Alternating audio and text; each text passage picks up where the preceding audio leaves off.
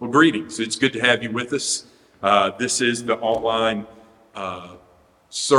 worship service brought to you by Coyote Baptist Church in Appling, Georgia. And it's a joy to do this. It's a great opportunity for us to try to share God's word with you. And so thank you. I hope you will get your Bible and open it. We are studying through the book of Romans in a series we're calling Not Ashamed. And we're in chapter 3. So if you don't have your Bible and you need to pause me, do it now. Go get it, come back, hit play, and we'll be right here. So Romans chapter 3, let's read it. We're going to start in verse 1. This passage that we're looking at today is 20 verses. So hang with us, and then we will finish the chapter next week. And I have, without even thinking, obviously open to Ephesians chapter 3, which won't do us any good today. Not a bad chapter to study, but we're in Romans 3. So here we go. Verse 1. Then what advantage has the Jew, or what is the value of circumcision? Much in every way. To begin with, the Jews were entrusted with the oracles of God. What if some were unfaithful? Does their faithlessness nullify the faithfulness of God? By no means. Let God be true, though every one were a liar. As it is written, that you may be justified in your words and prevail when you are judged. But if our unrighteousness serves to show the righteousness of God, what shall we say? That God is unrighteous to afflict wrath on us? I speak in a human way. By no means. For then how could God judge the world? But if through my lie God's truth abounds to his glory, why am I still being condemned as a sinner? And why not do evil that good may come, as some people slanderously charge us with saying?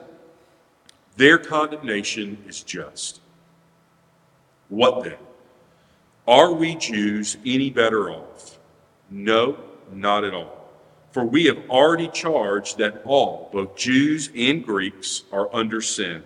As it is written, none is righteous, no, not one. No one understands. No one seeks for God. All have turned aside. Together they have become worthless. No one does good, not even one.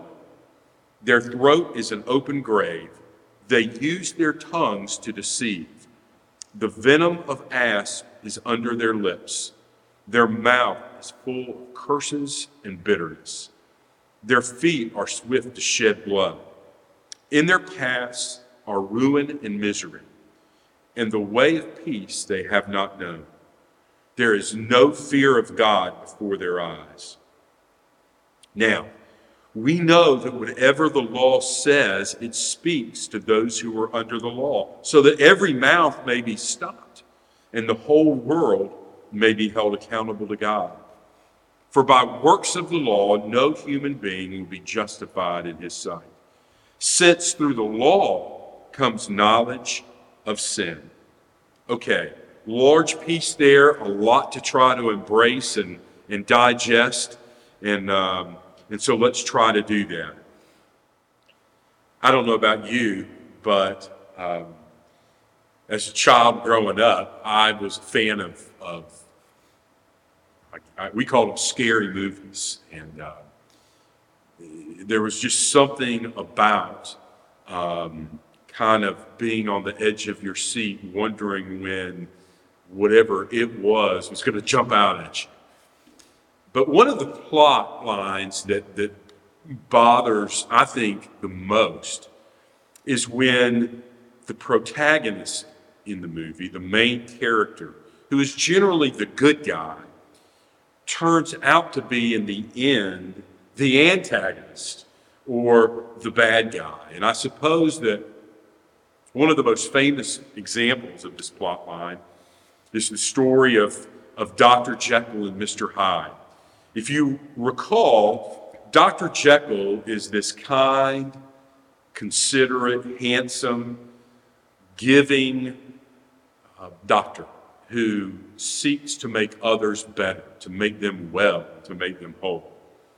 Whereas Mr. Hyde is this dark, menacing, evil murderer of a man.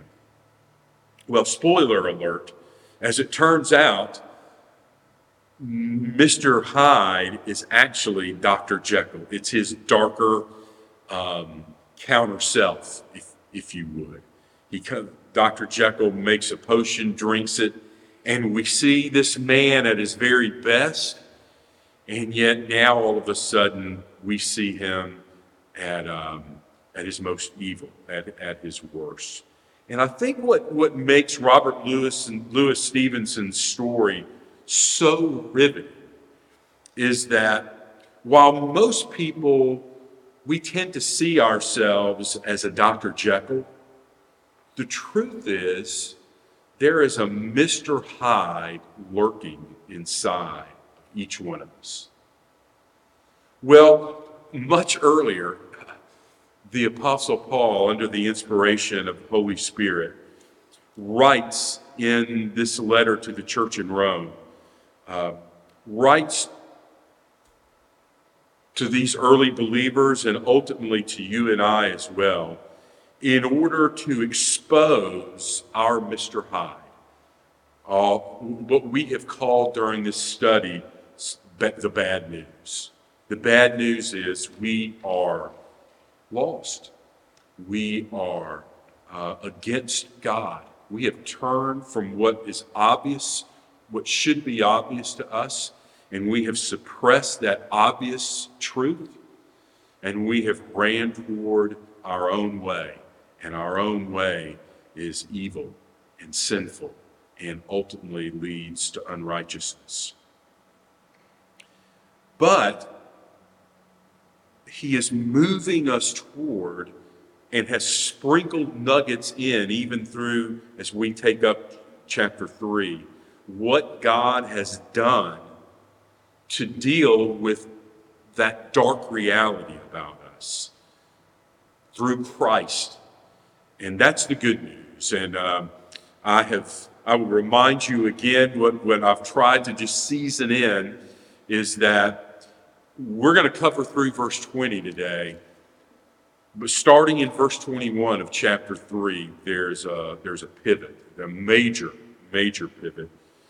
It's as if Paul is going to say, okay, I've told you everything I have. I've written all that I have up to this point, bad news, to focus on the good news. And he begins that, and we'll dive into that next time we're together. So, in chapter 3, really as he has the previous two chapters, but I think in an even more compelling way, Paul shows us our situation. And so we're going to look at and see how we can deal with our situation. What is best and what is unfortunately most common. So I'm going to give you two major points. And I'm going to give those to you now so that as we look at them and kind of flesh them out, you'll have the big picture, okay? The first thing Paul does is he answers some objections, okay? He answers objections. And then after he does that, he peels back the truth about you and me, okay?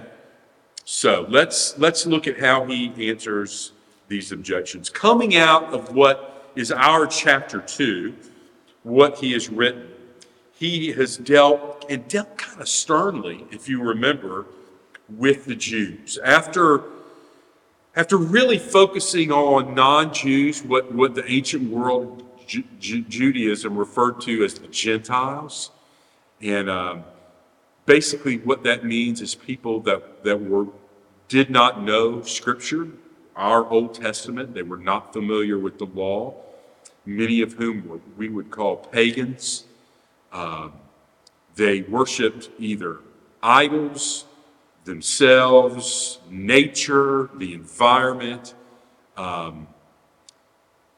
anything but the Lord God, right? They didn't know what Scripture said. And in chapter 2, Paul says, as a result, they're not going to be judged according to the law. They're going to be judged according to what they should have known, but rejected. Okay?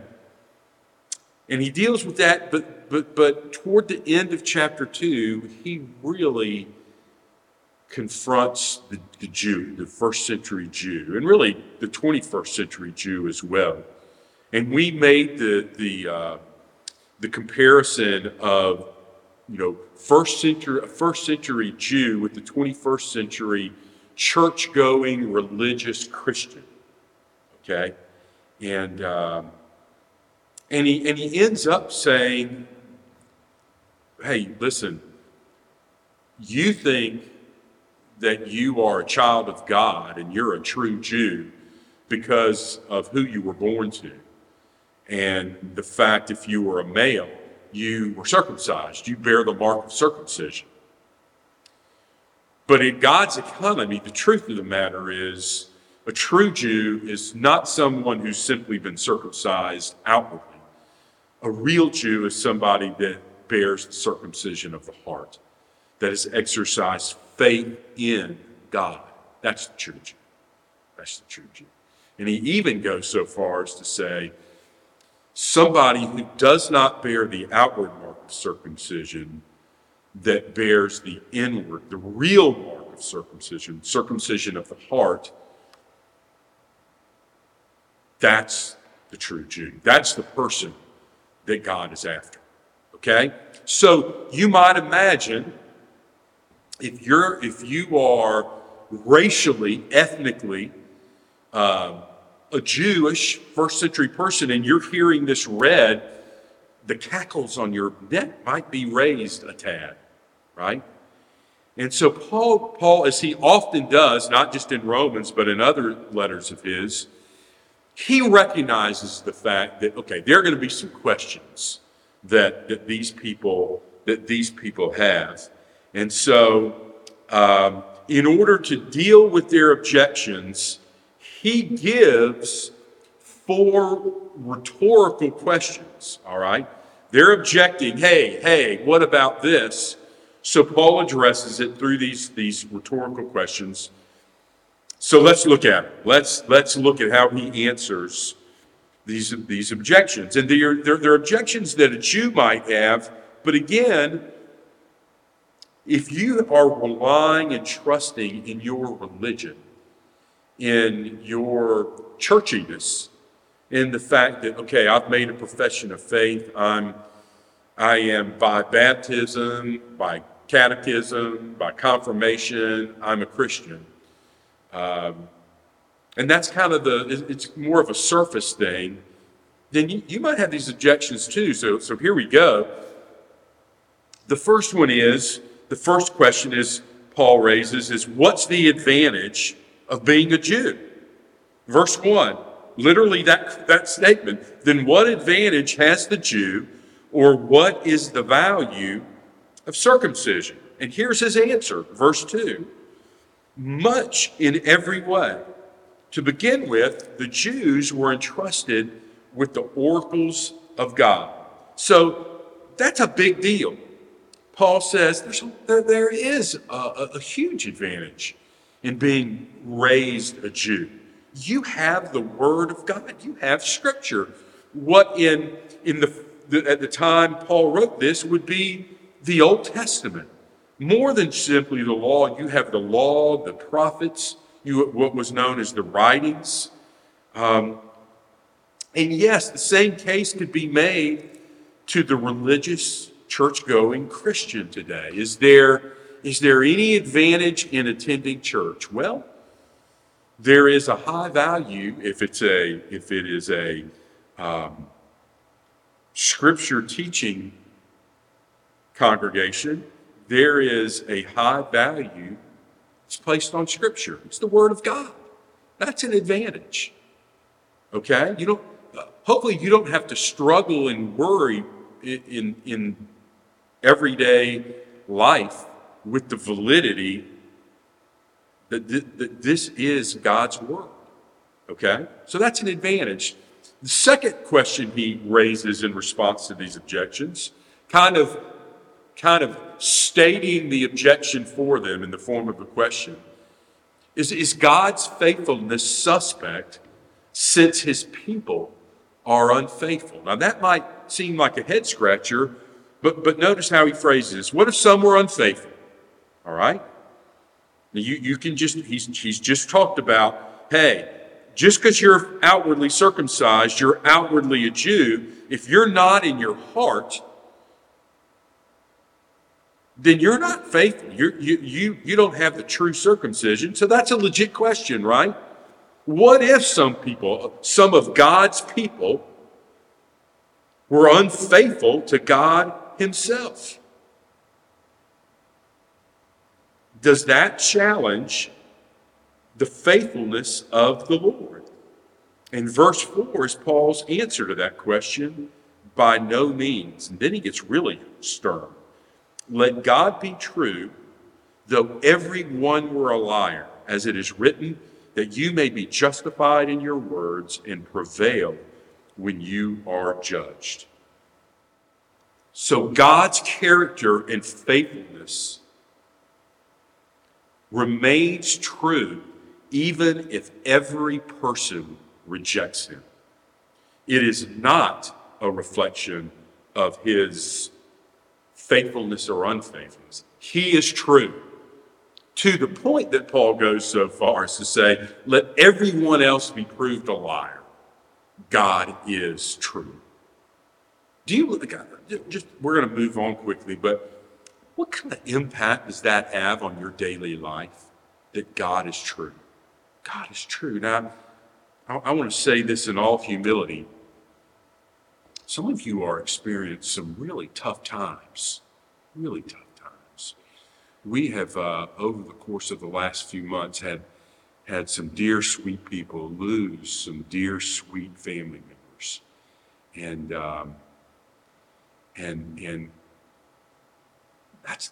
that can be tough, and it can cause you to question and at least ask the question, God, where are you in this? Did God somehow step aside from his kind and gracious and sovereign and holy rule when my loved one died? And the resounding answer is, God is true. He is faithful. When we lost our youngest son almost 11 years ago, and died in a one-person car wreck, and at 18 years old. And I would say to you that what has held our family together, most personally what has held me together, is even though the question arises, but just coming back to the fact that God was on his throne, that even in the case of this darkest moment of our lives, God is faithful. God is faithful. And he was faithful in the moment he called Johnny home. Maybe the instant of his greatest faithfulness to our son, who was a believer, was in his calling him home. But like I said, it was the bleakest moment in our lives, and I don't think we would have made it without the reality and the sense and the I don't know if understanding's the right word, but the foundational truth that God is faithful at all times. There's never a nanosecond in all of creation, before and after, that God will not be faithful. He is true. Though all the world be a liar, God is true. God is true. And whether it be personal experience and difficulty and pain, whether it be the rat-tat-tat of the enemies just kind of clawing away at you, maybe it be a moment of physical pain and sickness and suffering. Maybe it might be mental suffering that you or a loved one is going through. God would have you know that you can trust and rely on him. He is faithful. Okay, I wanted to address that. Third question that Paul raises in response to the perceived objection is found in verse 5, and that is God fair to judge us? Look at what he writes. But if our unrighteousness serves to show the righteousness of God, what shall we say? That God is unrighteous to inflict wrath on us? I speak in a human way. Is God fair to judge? And here's Paul's answer. And he prefaces it by saying, listen, this is not the way God would have us understand. But that's what I perceive as the objection. Maybe it's better if I sin in order for God's righteousness and holiness to be exalted, right?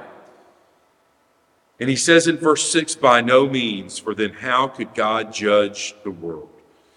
Here's what he's saying. God's standard, God's judgment, neither one are new.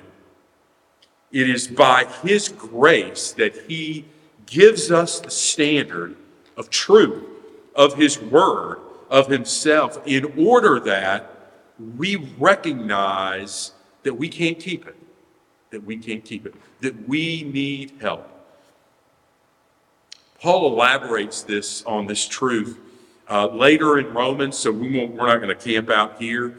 He really digs deep in the book of Galatians. He writes the letter to Galatians really predicated on this point, that the law, the Old Testament law, and I think by inference, Scripture was given to us to expose not how we can be saved by keeping the Scripture, so that when we stand before God at judgment, he's going to say, you did everything right. Come on in. That is the embodiment of salvation by self-righteousness. But what Paul has said, will say, writes to the Galatians, the purpose of the Old Testament, particularly the law, is to show us we need help. We need help. That unless somebody outside of myself intervenes and provides what I cannot give to myself and what no other person can give to me, it would take a perfect Messiah, a Savior who is spotless without sin to save me. And that is exactly what God has provided. So, let's go to the fourth objection. And that is found in verse 7, where he writes, but if through my lie God's truth abounds to his glory, why am I still being condemned as a sinner? And why not do evil that good may come? So the charge here is, should we sin in order to boost God's reputation, right? And the answer is, really, Paul is saying, this is both wicked and deceitful. The second part of verse 8, verse 8, why not do evil that good may come, as some people slanderously charge us with saying? Their condemnation is just. He really doesn't give an answer other than the fact that this is evil. This thought is evil. Now, in fairness to Paul, a little bit later on in the letter in Romans, he's going to come back to this point. Because when he says he's been charged with teaching this, he's going to address that. He's going to address this very charge in a few chapters. But to this point, he is saying this idea is worthy of judgment. So, overall, in these four objections that he gives these rhetorical questions to address,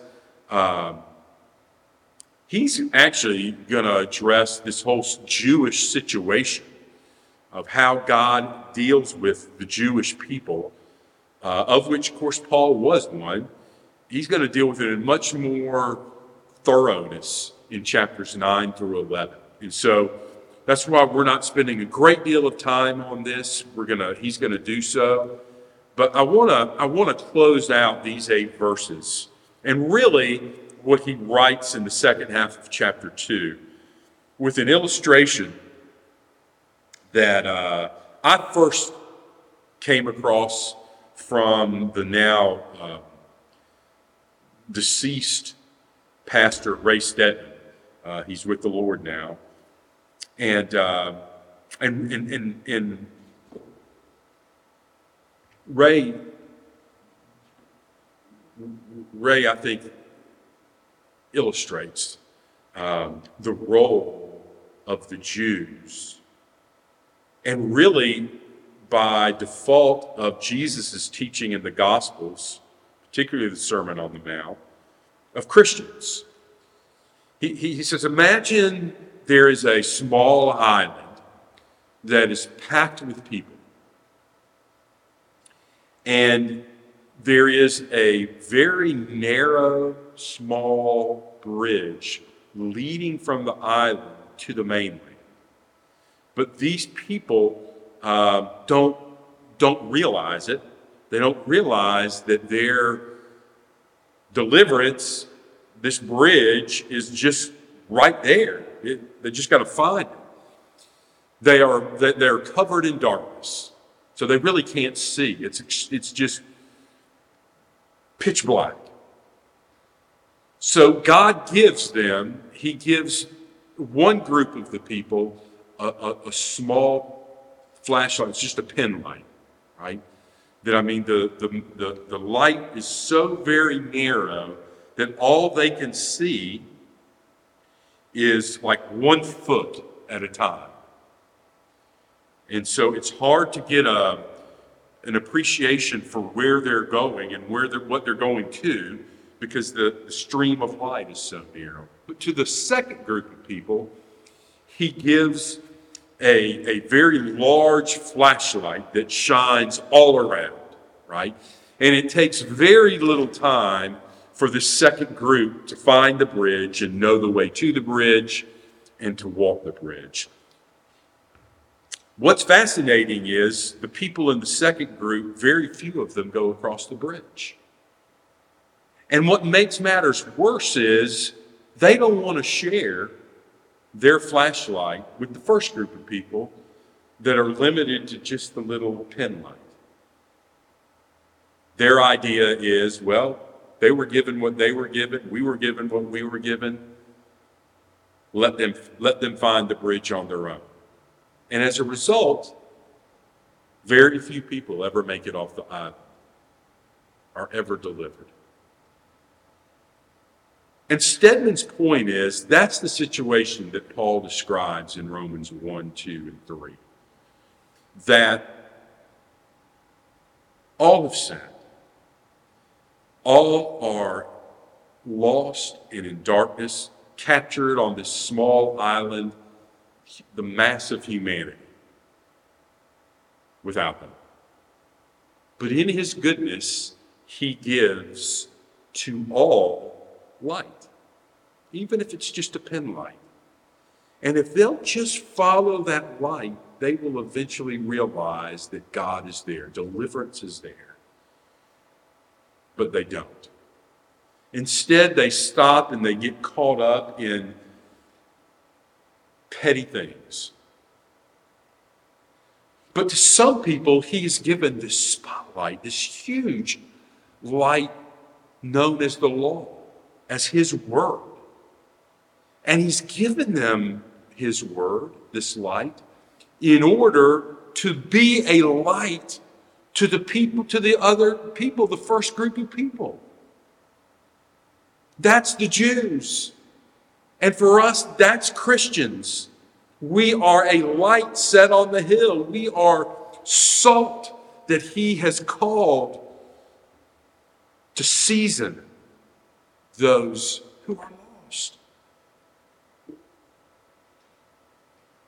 Oh, I guess if Paul's admonition to the Jews and to even Christians, it would at least in part be responsibility. We bear a responsibility. When he says there is an advantage to being a Jew, they have the oracles of God, that's what he's referencing. And when you read the Old Testament, God says to them that he has called them to be a light to the nations. So, okay, there we go. Let's spend our last few minutes together talking about the truth about you and me, okay? The truth about all people. Let me just state or kind of summarize what Paul writes here and elsewhere. This truth is all inclusive. I mean, it covers everybody, okay? It is a condition that we all share. And it begins with the reach or the scope of sin in all of our lives. And part of sin's deceitfulness is that we often don't even realize how we are affected by it. And I would dare say that perhaps as we go through these, and we're just going to skim through them, some of you are going to think to yourself, well, that can't be true. Or even more personally, that can't be true of me. All right? But I want you to notice Paul pulls no punches. And I want you to notice his vernacular, the words he uses. So here we go. We're just going to go through this starting in verse 9. What then? Are we Jews any better off? Now that's a different question than in verse 1. What's the advantage? Here he says, are the Jews any better off? And again in bluntness, he says, no, not at all. And here's why. For we have already charged that all. If you mark in your Bibles, I would encourage you to just maybe underline that a couple of times. All, both Jews and Greeks, are under sin. And here we go. As it is written, none is righteous. No, not one. What he's saying is we are all guilty. We are not righteous to stand before God in and of ourselves. Verse 11, no one understands. No one seeks for God. We are confused, right? And then we are convinced. We don't understand to the point that we don't even seek him. The idea is we can do this on our own. I can find my way on my own. I can be good enough on my own. We're confused. And in our confusion, we are convinced that we can work this out. All right? Verse 12. All have turned aside. Together they have become worthless. No one does good. No, not even one. We are all guilty. Guilty. If you had to put a stamp over you and me and all of humanity, it would be guilty. It would be guilty. We've all turned aside. No one does good. And then as if to just say, let me make myself clear, not even one. Verse 13, their throat is an open grave. They use their tongues to deceive. The venom of asp is under their lips. Their mouth is full of curses and bitterness. Not only are we all these things, we're guilty, we're confused, we're convinced, but we boast of our self-confidence, right? I mean, our tongues spew anything we want them to say. And we are arrogant with our words and our boasting in ourselves.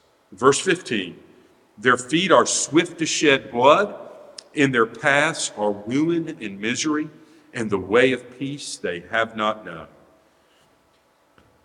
We not only are lost in our depravity, but we are willing to fight for our depravity. You know, you look at these verses, and I know we've got one more to go, but I don't know, there are very few passages in Scripture that, along with perhaps the second half of chapter 1, that summarize our modern day human condition like these verses do. I mean, we are lost and we are guilty. We are depraved. And man, we're willing to fight for our depravity. Don't tread on me, right? Don't get in my face. If I want to be an arrogant abuser of the truth that God is real, then that's what I'll do. And that's who I will be. And subsequently, that's who we are. Well, then finally, verse 18, there is no fear of God before their eyes. We don't fear God. The idea here is when it comes to God, at the heart of who we are, the sense is nothing to see here. No big deal. God, who needs him? We have advanced way beyond any antiquated notion of a personal God that cares and has something to say and speak into my life. All right? So our condition. And I would just say, as you go through these, it is very obvious. If we're going to be honest, and this is Scripture, this is not Steve's adding to, this is not some kind of weird, strange, cultic idea or doctrinal system. This is just God's Word. The bottom line is when you read things like there's none righteous, no one understands, how this one, no one seeks for God, what we have to comprehend is, but wait a minute, I'm a child of God. I did finally come to Christ. So how do I reconcile the fact that I'm a Christian, I've surrendered my life to the Lord Jesus, and the fact that at least at some point, I could not seek after God. I didn't understand it. I'm all these things that Paul describes here. I couldn't do good. The answer is what we referred to earlier in verses 1 through 8. I needed something outside of myself to not only do what it would take to save me, but I needed somebody outside of myself to put into me the desire to want God. I didn't just dream up. I didn't wake up one day and go, yeah, you know what? I think I've been wrong all these years. I think I'm gonna go and I'm gonna choose God and bring him into my life. That's not the way that works.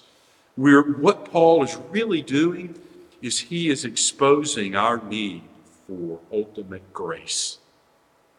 And the fact that though I could not see and would not seek, now see because I've sought, that's an act of the mercy of God in me. Paul could identify with this readily. Remember, as he's going to arrest Christians in Damascus, God literally stops him and blinds him physically so that he will see. That's grace. And though it may have happened physically in Paul's life, it has to happen spiritually for us to come and seek and want and desire God. Okay, wrapping up here, verses 19 and 20, really he speaks of the powerful work of the law. And I'm going to take these, I'm going to take verse 20 first. For by the works of the law, no human being will be justified in his sight, since through the law comes knowledge of sin. Just the reason I'm going to this first is because it's right off of what we've just looked at. We are hopelessly lost, left on our own. That's what the law does. That's what the law does. By works of the law, no human being will be justified in God's sight. I cannot do enough. I cannot keep it well enough. All right? So I'm hopeless and I'm helpless, right, when left to myself. Then, verse 19, now we know that whatever the law says, it speaks to those who were under the law, so that every mouth may be stopped and the whole world may be held accountable to God.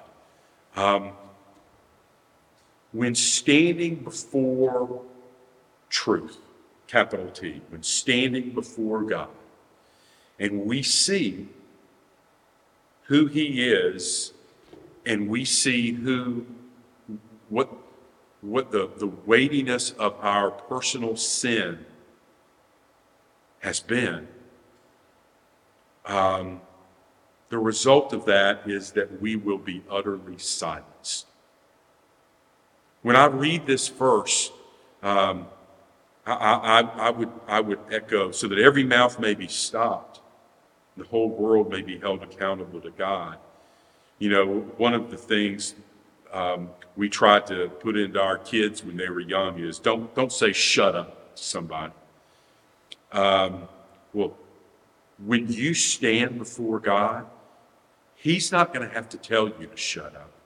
Just the reality of his holy, perfect presence and my completely sinful, rebellious heart, I will shut up. I will shut up. Remember earlier in chapter 2, he talks about the fact that God is going to render to each one of us according to our works. He will judge the secrets of men by Christ Jesus. We will be silenced. I think of Isaiah, when he stood before the Lord and God was high and lifted up, and his response was, woe is me. Woe is me. That's the silence of a convicted soul.